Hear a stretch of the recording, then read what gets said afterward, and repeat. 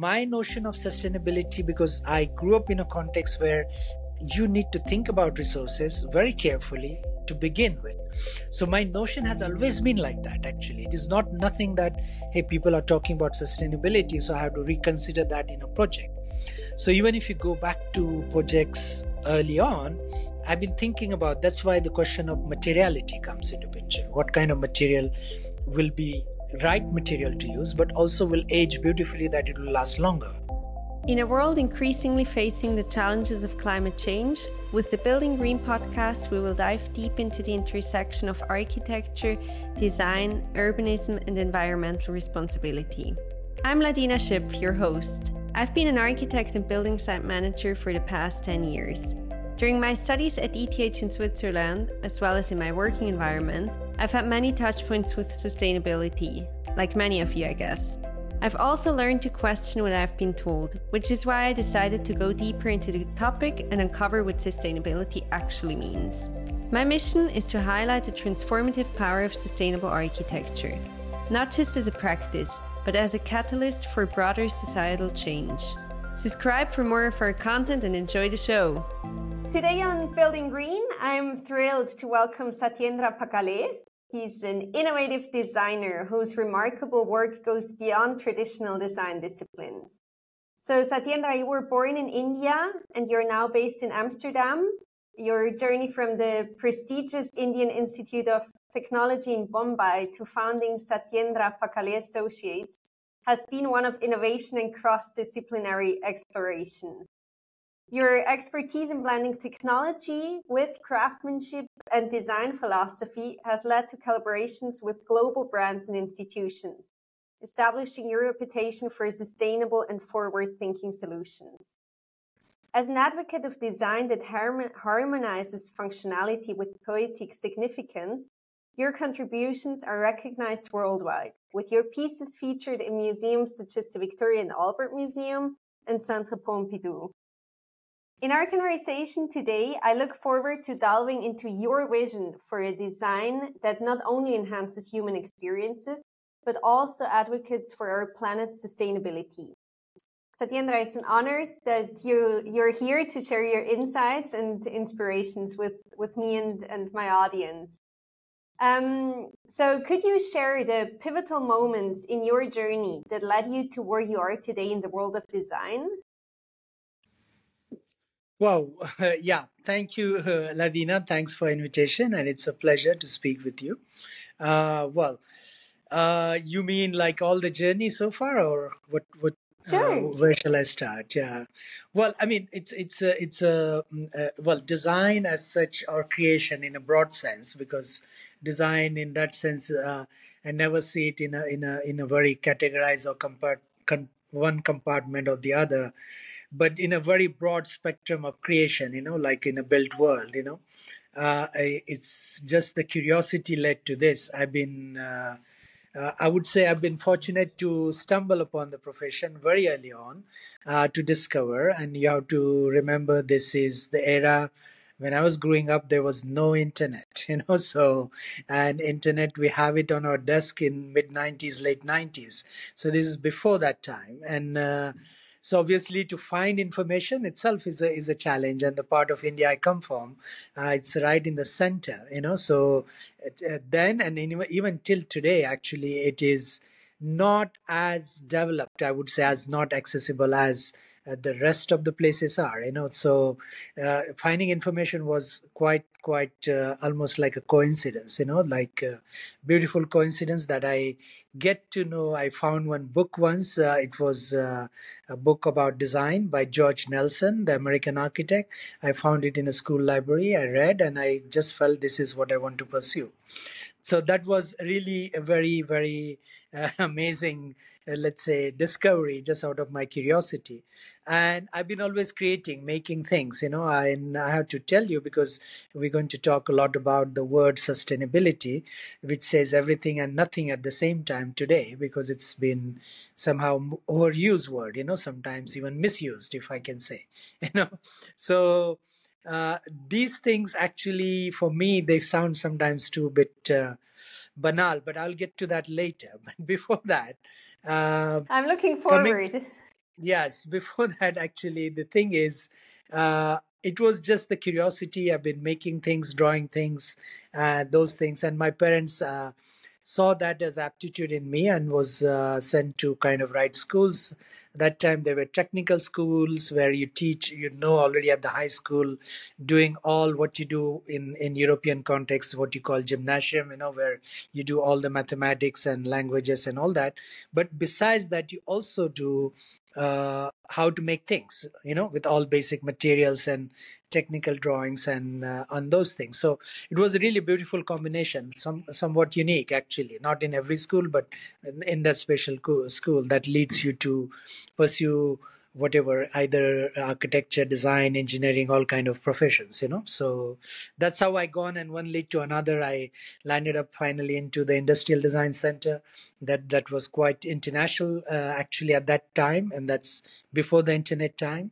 And there was a wonderful occasion on which I got admitted to the school at the same year, was the celebration of this design school, which was based on the historic Ulm School. The historic Ulm School, which is founded by the great Swiss architect and designer from your city, Max Bill, probably Mm-hmm. and he was one of the founding dean of this school actually. Ulm, the HFK Ulm, in Ulm, which was just founded just after the war. And one of my professors studied there, and he was then came back to India and started design school in this Indian Institute of Technology. That's where I studied actually. And later, and at that year was very interesting and important because that year was the 20th celebration of this institution, and a lot of people from Europe, from Japan, from America, Australia came to visit. So that was my really design introduction in a very international context. And that's how. And then I won the international first prize of the Art Center College, which was in Switzerland. So I have a long link with Switzerland, and it was the American school that existed in the French part of Switzerland, close to Vevey. And I was the first prize winner. That led me to study product design there. And after that, that was wonderful experience actually. And it was again the school where everybody who came to teach was a practicing designer, so they were in the profession. So it was very interesting to engage with lots of legends in industry and as such, like people who came there. And then after that, I worked a little bit with frog design with Hartmut Esslinger, the man who really defined the Apple design, what we know today. With a lot of few people know the inside story. And because frog Can design you tell founded. us the inside story? Yeah, the thing is, frog design was the design company that time in late 80s, early 90s, where young Steve Jobs selected them to be the main design company to design their early product. So the Macintosh, the classic, this year in 2024 becomes 40 years old, was designed by them. Like And the egg. no, the egg came much later. Ah. This is really 84, the first product Apple The had. small one. The Yeah. small one, the very cute one, the little small one, which had Yeah. 34 KB on their floppy disk, that time. Yeah. So that one was designed. And so the design language of that, if you really understand, is the monitor and everything is all in one hardware. And all you have outside is a keyboard and a mouse. Mm-hmm. Yeah, so today's the all the Macs actually have exactly desktop has exactly same thing. Everything is in one. You only keyboard and mouse is outside, and that's it. So that conception of the Apple at that time was very very strong actually.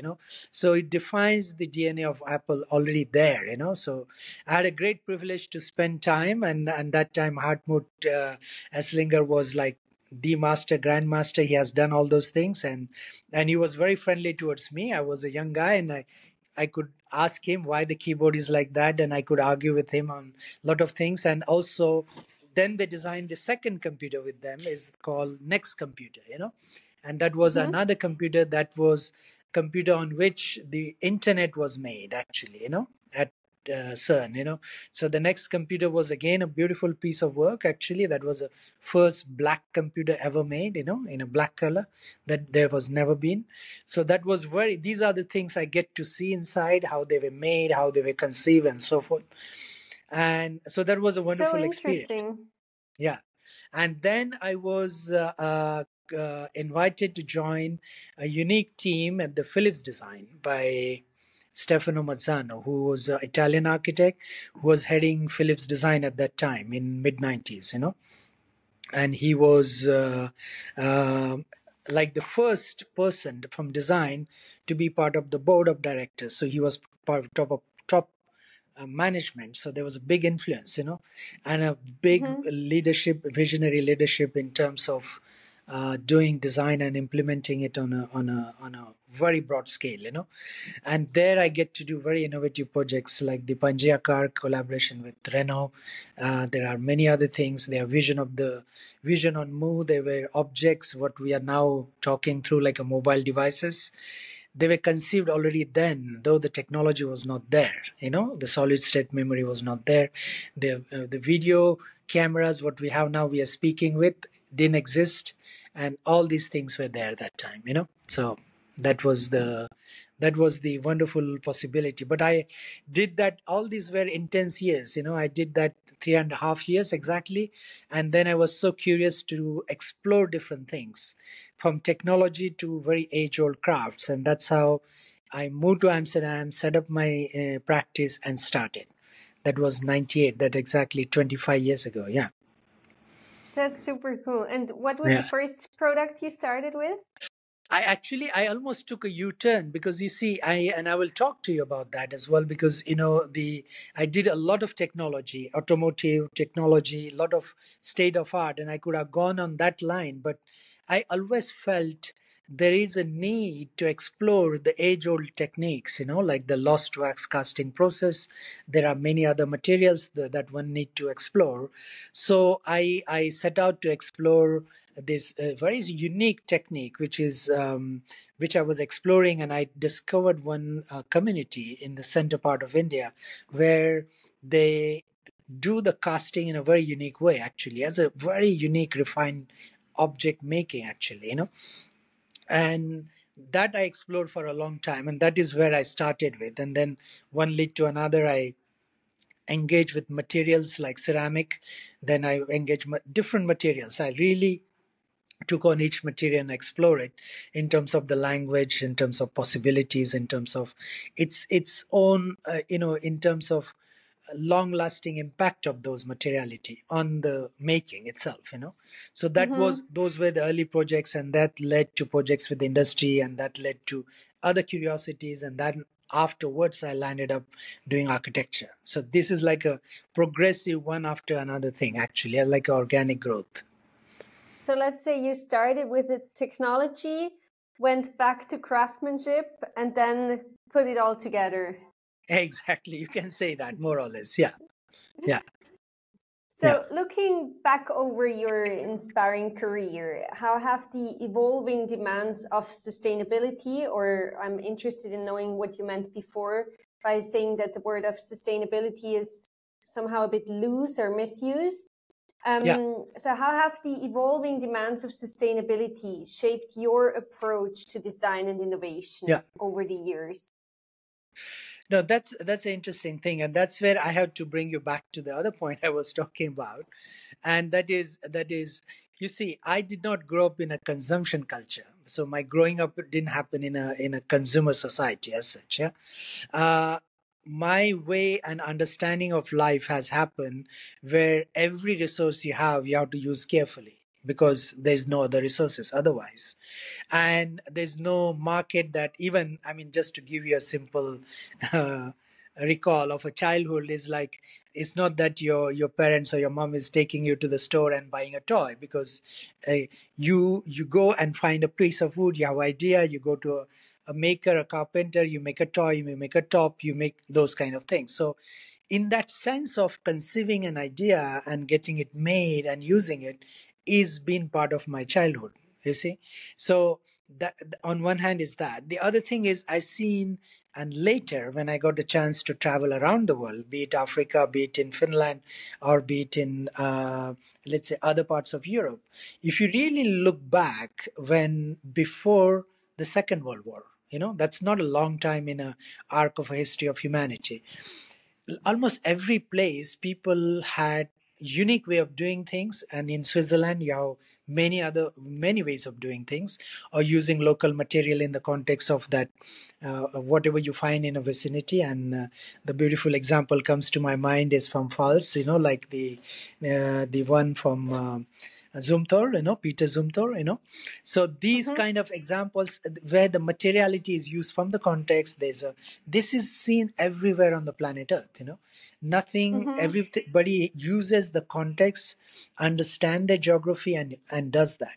What happens, and we need to understand this in a context of the arc of a history, that what happens after the Second World War, where in the 50s and the 60s, the consumer society is almost invented, if I can say. Yeah.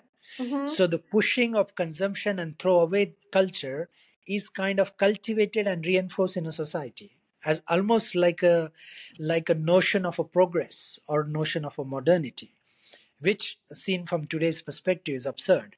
You know, so you can Mm-hmm. even research a little bit and find out that uh, Scientific America kind of magazine has a cover page where a housewife, a lady, just taking these throwaway plastic plates and say, "Hey, I don't need to do dishes anymore," and she's throwing away.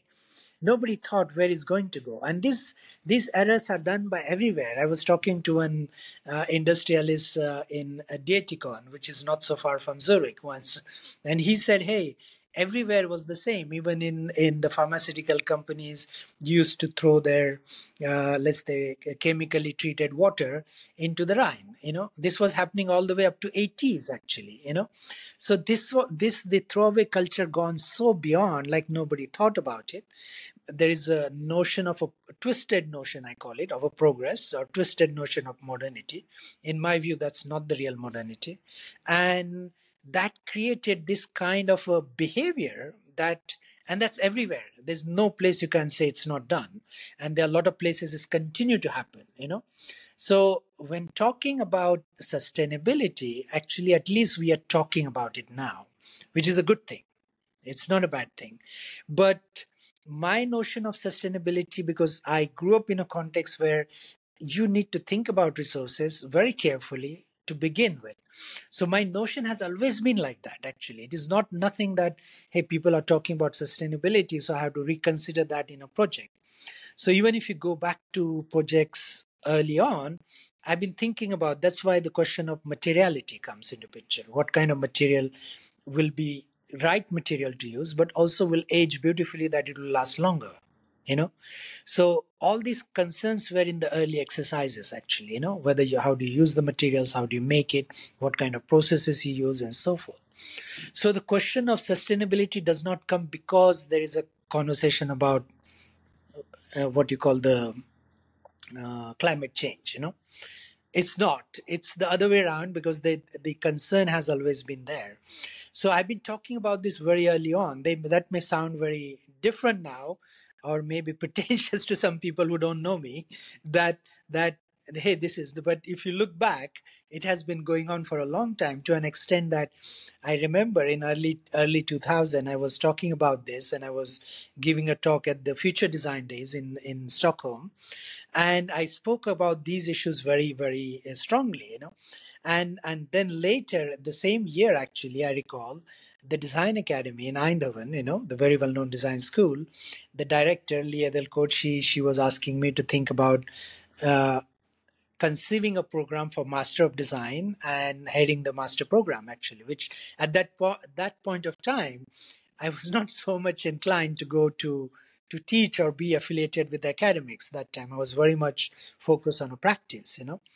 But then, after reflecting and she convincing me and few other people, I took that responsibility, and I ran the Master of Design for Humanity and Sustainable Living. This was a program I ran from 2006 till 2010.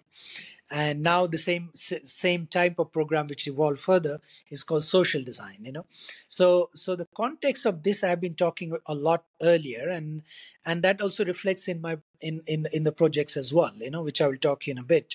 But so it's not a new notion to me, and if you really dig down and find out, I'm talking about in every culture you could go, you will find very sustained way of living.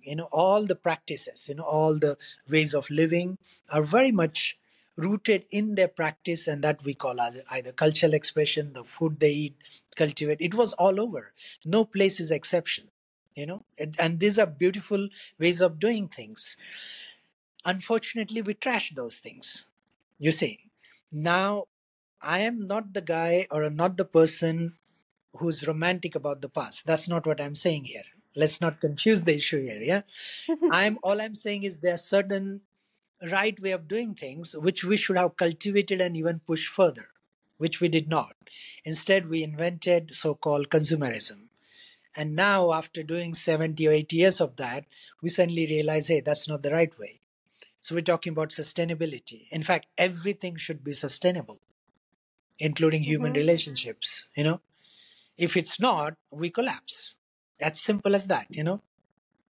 I can't go more basic than that. So, and every human civilization, every human culture, in a very profound way, is a sustainable if you really look at their practices everywhere. You cannot just say, otherwise, people would not survive. People would not survive in Finland. They really found a way after 1,000 years of, let's say, trying out doing things. They found a way how to sustain, and then there are festivals for according to the seasons, and then there are, let's say, special food which is prepared for that season, and so on and so forth, that you find across the world, so it always been there. So it's not something new in a way. So now what we did is that we trashed it. Yeah. Now I repeat myself that I'm not saying that we have to glorify the past. That's not I'm about. I say we have to learn from the past but go forward. That's all I would say. Yeah. A few of you might know that I recently opened my own architecture studio, and I just started with a podcast. I'm very excited to build a platform where I connect with inspiring people to learn along the way and share these learnings with you. So if any little thing has inspired you, or if you learned anything new, I'd appreciate if you could rate the show or share my content on social media, Spotify or YouTube or wherever you listen to it. And if you think there are any touch points between you and me, I'd be super happy to connect with you. Feel free to reach out on any platform.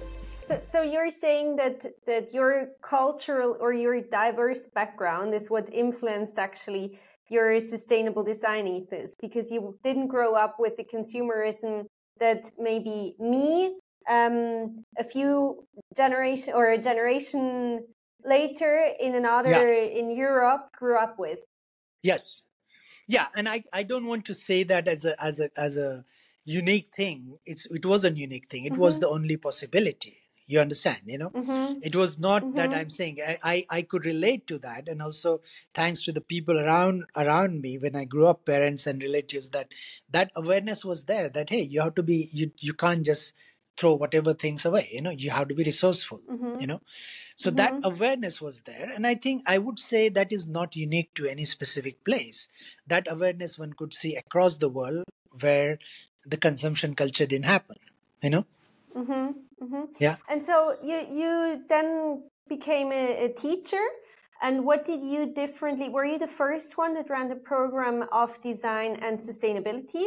Yeah, that was the founding department of Master of Design for Humanity and Sustainable Living. Yeah. Yeah. And what did you do different with the students than what was? It's not really different. It's really we did many different kind of projects, and the question of sustainability one could talk or many levels. The obvious first thing, and though it is obvious, and there's but still a lot of work to be done, and in all fields, including architecture to objects to design to everything, is the materiality, like how we use material and resources. That's I would say, just so primary. We are not gone past that yet, unfortunately. That's so primary. I mean, that has to be that we shouldn't exploit and all those things. I mean, it has been said thousand times. And if you really want to know, there was, I think, a person with a Finnish or Hungarian background. I don't know exactly. Victor Papanik. He wrote a beautiful book, Design for the Real World, many years ago in late 50s, early 60s. So he talks a lot about it. Buckminster Fuller talks about it as well. Using right kind of technologies and right kind of material and so on and so forth. That's the obvious step one could do, you know but it's that's really, and most of the cultures I spoke about around the world, how people use their resources with that kind of a respect and so forth. You see it in Japan, you see all over the world. Actually, there's no place I can't think has doesn't have that genuine consideration for nature. But it was not just that. If you really talk about sustainability, we need to take a panoramic view on entire things, what our man-made culture is all about. So we dealt into healthcare, so we dealt into the cultural context. We did a lot of different kind of projects, to projects about identity, because all these issues eventually rooted in a context of human dignity. Yeah, and what I mean by human dignity, because in a consumer industrial exploitative condition, one or the other place is exploited, either resources, whether they come from here or somewhere else. And why they are exploited? Because there's not same consideration for humanity. Like if we consider human rights in Europe this way, you don't apply the same rules if you're doing in a colonized place. So what comes down here, in that context, is the question of human dignity. And we worked on that. We worked on identity of a people. We worked on project across different kind of geographies, Finland to Turkey to Africa, in Brazil as well. So there were really many different takes on that. It was not one take on a sustainability in that sense.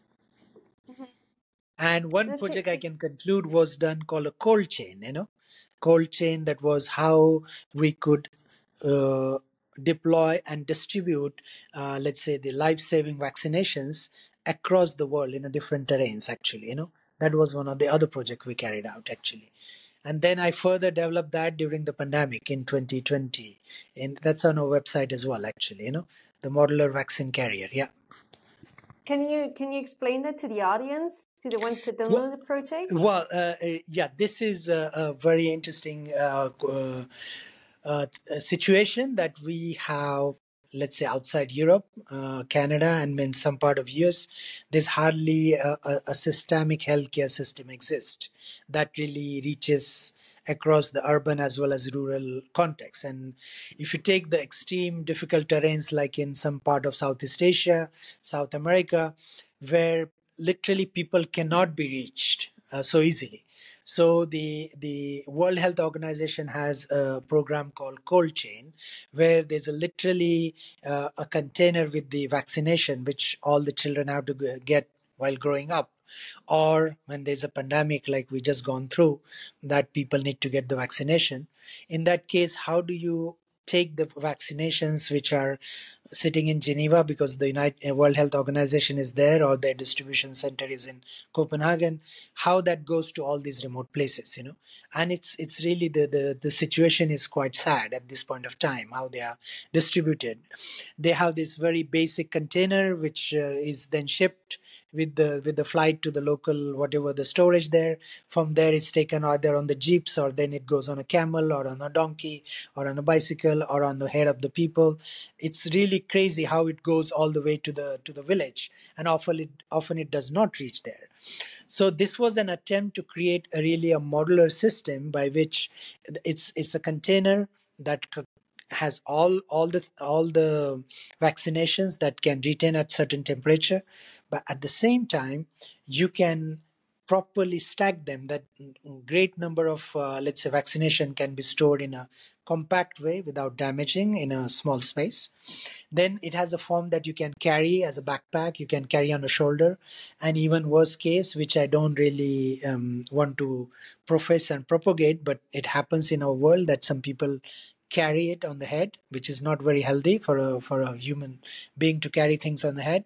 But again, because we are in that situation, it also has a possibility that it can be carried on the head as well.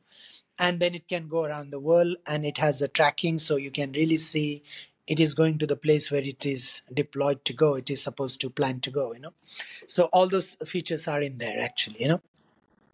Super interesting. Yeah. Very nice. And back to the pandemic, since you mentioned it before, Yeah.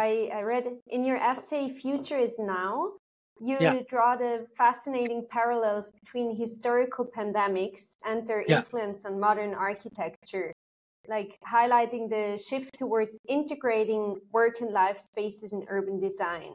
Yeah. So, considering this perspective, how do you envision sustainable architecture and design evolving to address current global challenges? Yeah. I think there are a lot of really fascinating possibilities when one gets to looking at the current pandemic, and how we could learn from it and try to really do something about our built environment. So it can go from urban planning all the way to object actually, and one can get benefits from it, in a way. In some places you see early signs, people are already doing that, and the obvious thing is running between the suburb to going to the work and spending hours which is conditioned in many metropolitan cities, unfortunately is not the right way. That's where the classic idea of a home and work and all of that. So it's not also to glorify in that sense, but somewhat, let's say, middle way would be the another conception called 15 minute city, what they call. I even would call it 5 minute city, to be honest, because that's the condition. And luckily we have it here in Amsterdam. You also have it in Zurich as well, that you Yeah, can almost have all your stuff done in that 5 minutes of commute, and you can get almost everything done for your daily life and don't kill your time for that. So that's the obvious thing I would say, which is the rest of the world has to catch up and do something about it, obviously. That is there on a question of let's say understanding of on an architectural built environment. Let's say there is still, I mean, the notion using of a daylight, using the natural ventilation. I think these are very profound ideas, which are not new ideas by any means. And every culture has dealt with them in a better ways. But again, I can go back to our consumption society. Then suddenly the glass towers are created, and then you have to cool it in the summer and heat it up in the winter. This nonsensical progress, has been adopted in almost every big city around the world. And you got the glass towers. Now you go to India, and the temperature is fantastic outside, and you go inside, it's like 2025. You go inside, you're freezing, in a normal day. And in the summer, it's 40 some or 50 degrees, and inside you have to cool down the whole tower, and if you go outside you can get a sunstroke. So this is like absurd modernity actually. So, and this has been going on. So at that level, I think the using of, let's say, natural ventilation, as well as I would say using a daylight, and there's a lot of possibilities of using a daylight actually, is I think creates a beautiful architecture, because that is the kind of poetics we need to really bring in, which is always, because the resources are used so carelessly that you can just create an enclosed surface, and then you heat up when you want, you can put the light where you want, and then it's like just useless nonsense. So the moment you use a daylight, the moment you use a natural ventilation, it makes you think in a different way. And when it makes you think in a different way, it creates also beautiful spaces, beautiful language actually. And that is what I'm fascinated by. It creates a language which is not the obvious stereotypical language, where the things are, again, looks banal almost everywhere in the world actually. They almost, if I would throw some slides of different places including Zurich, and show them like which country it is from, nobody will know where it is from, because they look the same almost. So all these things are missed opportunities, uh, uh, and these are still yet to be done. So what we are missing is that poetics in architecture. That is where there's a beautiful light one could bring in. The light changes as the day changes, the light changes as the season changes.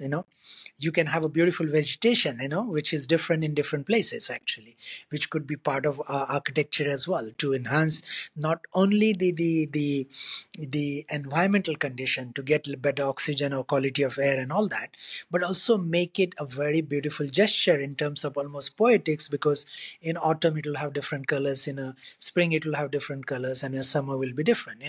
So I mean, all these things we are missing. I mean, that's ridiculous. And we call ourselves so-called advance and progress and whatnot.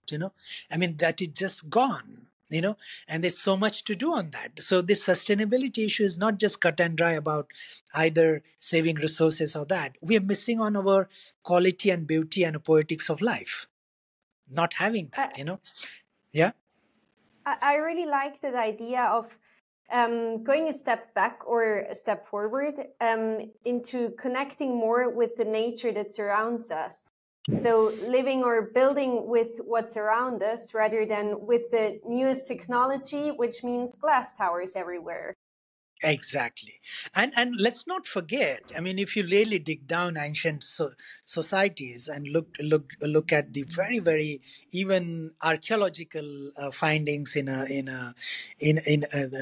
urban conditions which were there 2000 5,000 years ago, you find already multi-storied buildings. So it is not a question about towers.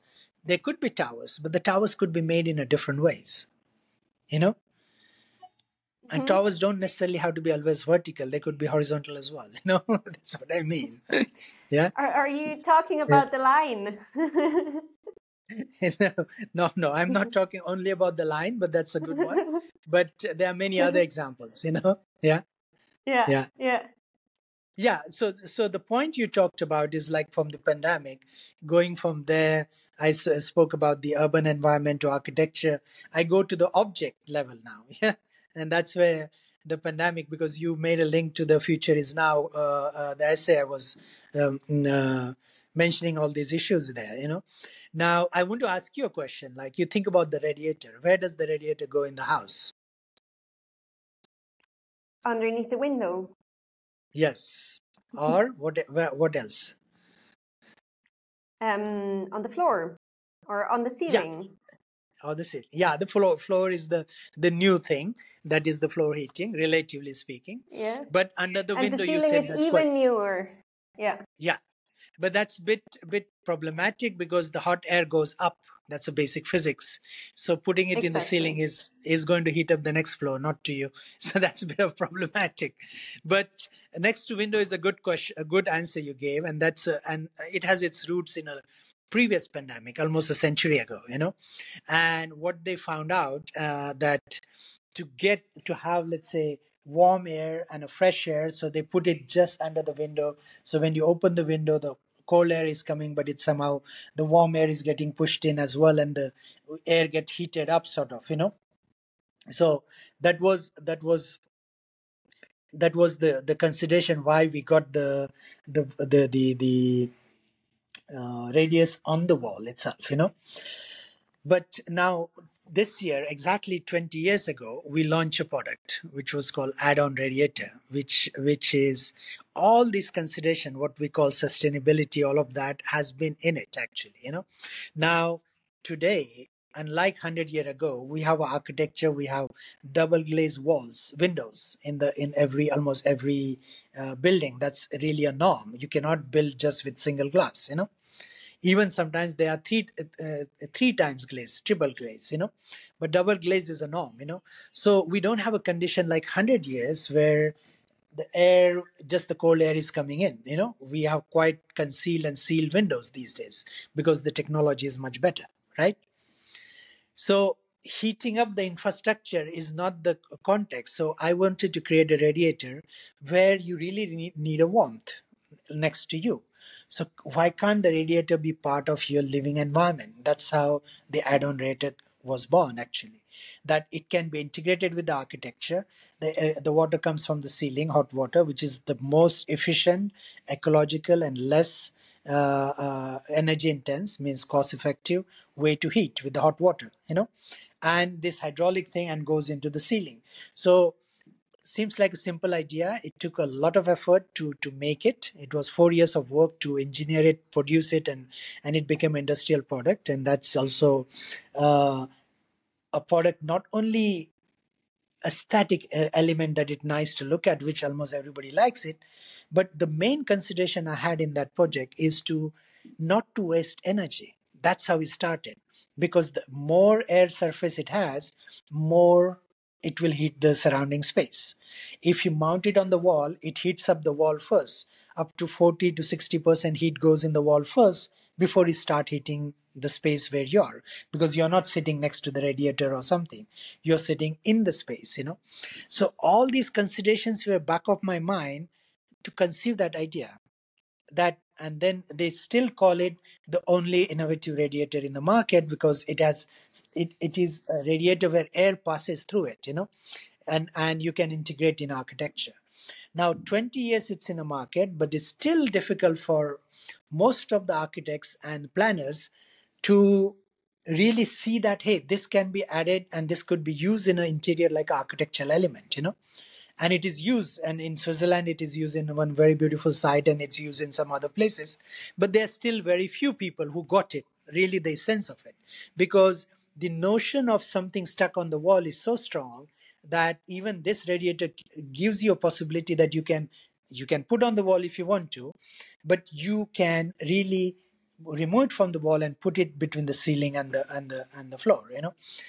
And this is a very exciting possibility, and this has all its roots actually in that thinking, as well as the understanding of the previous pandemic, as well as our pandemic, what happened. So I give you these Yeah. three possibilities: on urban, on architecture, as well as on object level, on a product level. Yeah, yeah. So did I understand it right? It's like the idea behind this it is to use it as well as a room separator, where if you have like a huge living room that you want to separate into two areas, you can use it there, and it works kind of like an old musharabi. I don't know how you spell it. But like a nice element where also like the light gets filtered through, and a little bit the noise, and it's like an accent in the room. Exactly. And at the same time, it's really a radiator. It works as a radiator. It is not, because the hot water goes through it, and because it's in the space, it heats up your space. And so that was my main beginning. And all the other features you said, that it could become a room divider, it can break the light, it can break the sound, all of that were additional things that happen with it. But my main consideration was how to conceive energy and how to create an object which can be integral part of architecture. That's where it started. Nice. Yeah. Very nice.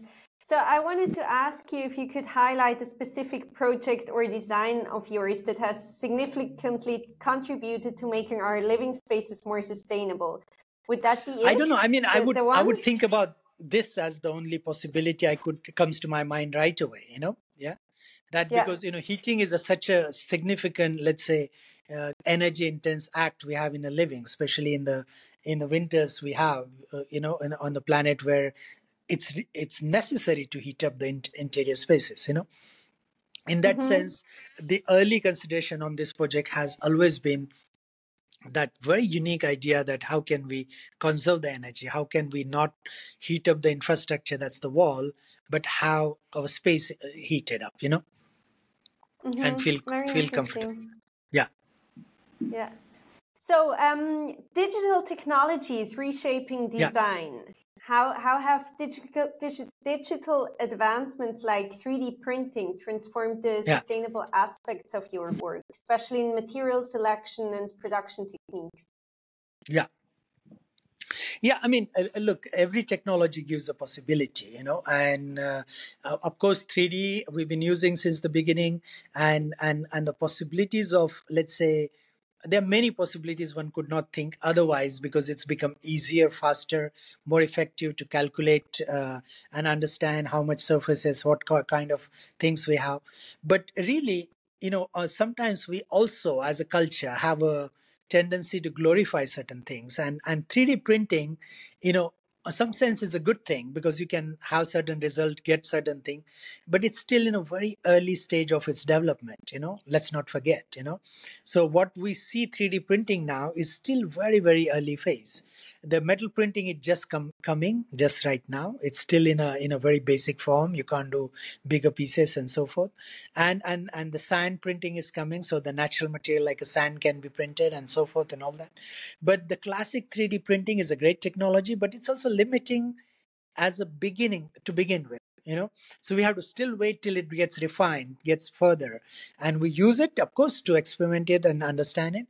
But I think we need to understand these things and make them much more refined, that they become more articulate. So I would not glorify them for the sake of just being new. That doesn't suit my mindset at all. I think we have a lot more possibility to explore there. Like you see in architecture, some very basic 3D printing. People have already built the whole house with the 3D printed, whatever, cement or other kind of things. But I think they are still very primal in my sense of understanding. Primal means basic. Yeah, they still need to be advanced. In many ways. Yeah. And do you think the fact that many people or more people have through 3D printing access to create stuff or build houses, does that create more consumerism maybe? Not necessarily. Look, I mean, everything has its possibility. I think, first of all, I don't want to sound like it's not democratic to think like that, but I want to say something very profoundly primary. Uh, just because more people do does not mean, if take example of a camera. Yeah. Now in today's context, before you need to have a professional camera. Now in everybody's pocket got a camera, right? Like the iPhone or any smartphone you take, you have a good quality camera, fairly good quality video. That does not make everybody a great filmmaker or a photographer, does that? Right. Yeah. Do you see where I'm Yeah. going with this? Yeah. Yeah. So if the technology is in hand, now pencil, everybody can have a pencil, right? That does not make them a great person to conceive idea or a draw or a write a great poetry. You see what I mean? Yeah. Yeah. I am completely for accessibility to everybody. But let's make no mistake that just because it's accessible to everybody, that means it's going to be developed faster, or greater poetics are going to come out of it. I think that is not the right expectation. Definitely everything should be accessible to everybody. But would that lead to a possibility where we want to know? I think people who, like us, who are engaged with the creating, engaged with making, are critical, not fascinated for the sake of fascination or just for the newness, but really apply to them and try to use in a different way, push the borders. Those are the people who are going to make it something different. you know and who are those people? They could be anybody. So it should have accessibility, of course, and with that accessibility, some kids sitting somewhere can think about some other ways of doing it and so forth. So that's how the progress would happen and should happen. So I don't know. I mean, we can't say just because accessing everybody will change it, or not giving access will not change. I mean, we need people who to engage it more, let's say, with greater curiosity, I would say. Yeah, I understand what you mean. And I mean, accessibility also comes with choice. So everybody has to choose one thing they are gonna pursue, whether it is writing with a pencil or 3D printing. Yeah. And I think I would not glorify either of those. Either of those. So I don't want to glorify pencil, and I don't want to glorify 3D printing as well. They're equally important and equally nonsensical or sensical. What you make out of it is more interesting. It's not the tool. Yeah. Yeah. So that actually points towards my next question. Like, sustainability often involves blending old and new. And I want to ask you, how do you balance traditional craftsmanship with modern sustainable practices, especially in the diverse material choices and again in the production techniques? Yeah. No, Ladina, here I have to mention one thing. Tradition for the sake of tradition doesn't mean anything to me at all, because every tradition, if you really ask that question, was an innovation at one point of time. It didn't exist all the time. You need to ask that question. Yes. So what? So So from that perspective, something one has to follow just because the tradition, that doesn't suit me. I'm the first one to break that rule. But at the same time, new for the sake of new also doesn't mean anything, because it's just the fascination. And you see that with the technology, like it's one after another after another. But what is really most important with this whole, let's say, even a dialogue between so-called modernity and tradition, I think more important thing is making meaning. What makes meaning, what makes poetics, what makes beautiful, what makes possibility, that enhances our sensorial quality. I think that is more important. And how to do that, how do you combine that, how do you synthesize that, that leads to the possibilities what we could do. So I really don't want to get into this, what is this and what is that, the let's say the confusion and the dynamics between, oh, this is this, this is that. I said loud and clear, tradition for tradition doesn't mean nothing. I think what we need to do is to able to see the world beyond these limits, because these are also binaries somehow created by people.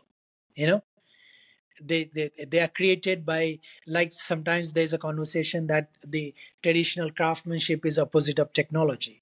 But if you ask me the best craft example, I will give you Boeing. If you go to the Boeing factory, everything is assembled with hand. What is that? Craft, right? That's my way of looking at the craft. Then you take a weaving basket done in some place in, I don't know, Namibia. It is nothing but a fractal geometry. That's a mathematics.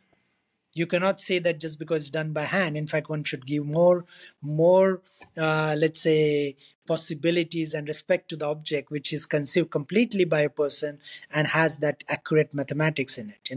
So this very archaic and old-fashioned ideas of what is tradition and what is modernity, I think we need to question them first. And then once you question them, these binaries which are made, which are kind of confusing and unnecessarily, like I gave you two examples. Now nobody's mind will come like, hey, Boeing is a handmade object. It is a handmade object. Yeah. You see? So but that is it's the way actually that we... funny. It's sorry to interrupt you. It's actually funny because when I started studying, or the first times I went to a building site, I'm an architect. So the first times I went to a building site, I remember going home and telling my mom that I was like completely fascinating, that actually every building in the world is handmade. Like, in fact, it's people putting stones together with their hands and putting the window in by hand. So yeah, that was so fascinating to me. It is totally handmade thing, and it's a one-off as well. Yeah.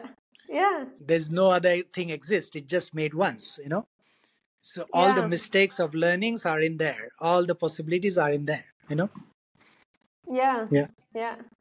That's really true what you said. Yeah.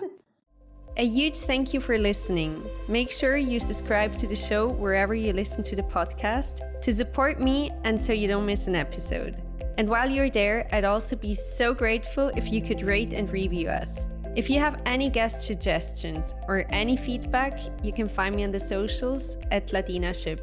Thanks.